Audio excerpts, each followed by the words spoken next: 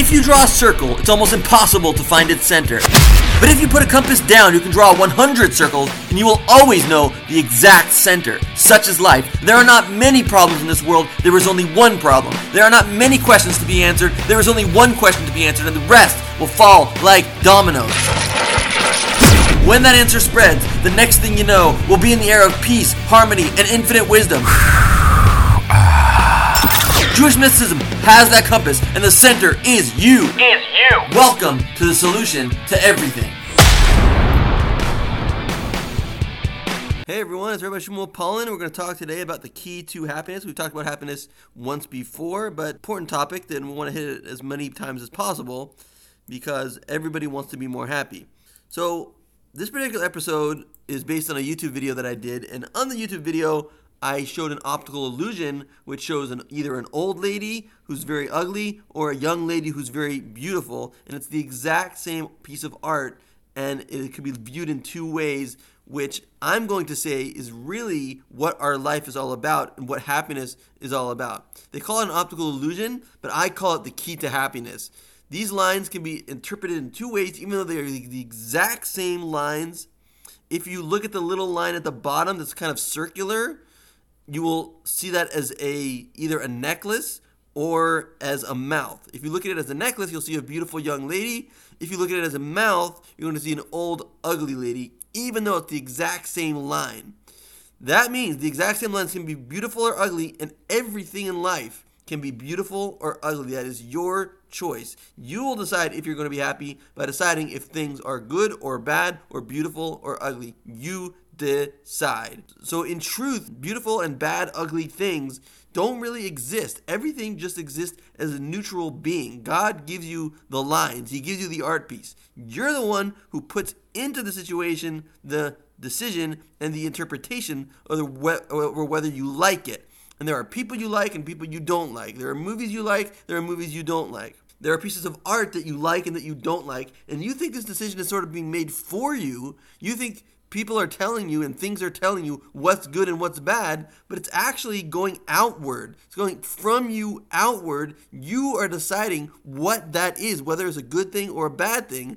And that means you have the opportunity, if you want, to interpret everything as a good thing, and then you will always be happy. That's the key to happiness. The interpretation is yours. The interpretation is something that goes from you outside into the world. So realize the decision was not made for you. There is no such thing as an ugly thing, because everything that seems ugly could be a piece of art. There's no such thing as a bad thing. Even a car accident could make you appreciate life more. Even being overweight and not being able to lose the weight could become a story of somebody who gets the girl even though they are overweight. So that bad thing could be the beginning of a story, and we'll talk more about that later. But the only thing that changes is your interpretation of the thing. The situation itself is neutral and it does not change. Absolutely everything is like this. Absolutely everything is like this. The question is, how can we view certain things as good things, as beautiful things, when they seem to be so terrible? So you sort of have to get into the mode and get into the mindset of someone who is willing to interpret things in unusual, unorthodox ways, because a car accident would normally be viewed as a terrible thing, but you have to be a little bit outside the box to interpret it as a good thing. But you can interpret it as a good thing. It is possible. Absolutely everything, even cancer. I've read articles about people with cancer, people who had a whole new perspective on life, and they appreciated their life more, and they were more giving, and they were more gracious, and they had more gratitude, and all sorts of good things came out of cancer. So if good things can come out of cancer, it can pretty much come out of everything. But you need three tools. There are actually more, but I'm going to go with three right now. Three tools that you can look through. They act as lenses that you can look through and be able to view anything in a certain way. So for instance, the game lens. If you're a woman and you have to mop up a mess of milk and you're late to work, that could be viewed as an ugly, terrible thing. But if you view that as a game, as a competition, let's just say it was an arcade game where you had to mop things up against the clock, you would actually pay to play that arcade game. You would enjoy it. So here's the exact same thing going on in real life that's going on in the game, and you're enjoying the game but not enjoying life. But the life is just a more realistic version of the game. So there's no reason to say that that situation can't be a game. You are trying to clean up the milk. You are trying to get to work on time. There's a suspense there. There's a conflict there, just like any game. And you are trying to beat the clock and win at the game. And if you make it into a game, you will be happy because everybody's happy playing a game. That's what games are. They make you happy. The next thing is the story lens. Everything could be the beginning of a story. Anything negative going on, it's the beginning of a story. If you stub your toe, it's the beginning of a story of getting better and then becoming stronger because you went through that experience. It's all about going through a certain experience, and every time you go through something negative, it's the beginning of a story where you eventually succeed or get out of it, and then you become someone who went through that experience. You become someone that you weren't before. So if someone, just for example, is having trouble losing weight and he's very depressed because he got rejected by a girl because he was too fat, that could be the beginning of a story where he does get accepted by a girl. The girl is swept away by him, and he has a wonderful time. He has a girlfriend. He has a wife.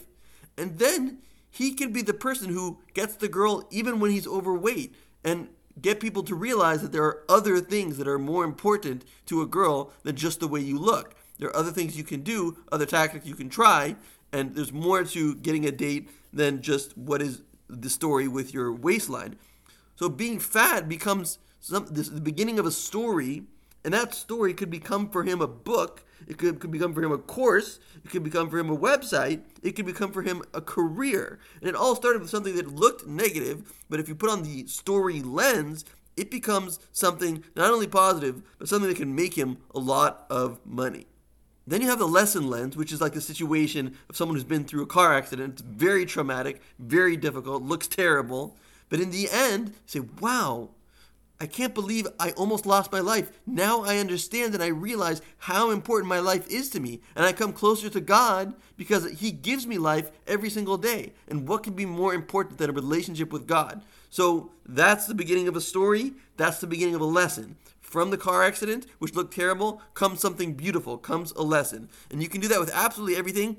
If you have a situation that you cannot view as a good thing, come to me, email me, solution@everythingshow@gmail.com.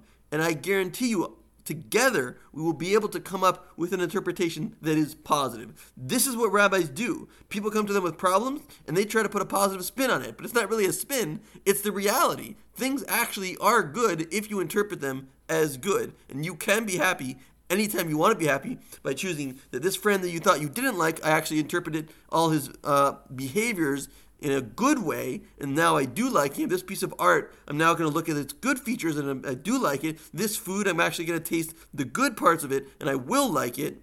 Taste is a little bit more difficult to adjust. It is within your power to like something that you didn't like before. Sometimes some people experiment with a food that they never thought they liked, and then they suddenly like it. So you can make that change even with food.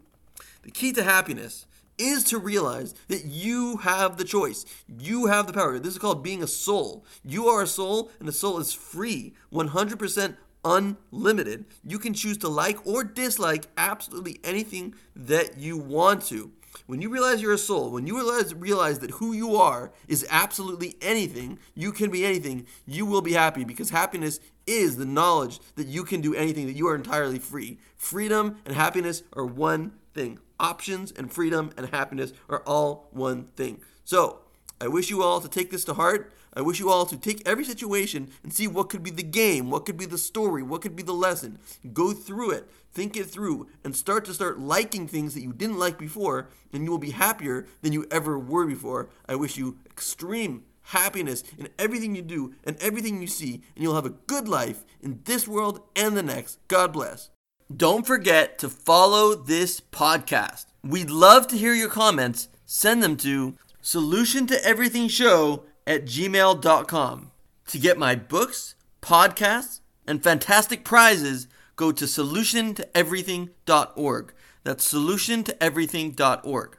And for extreme weight loss, go to biofitchris.com. That's biofitchris.com.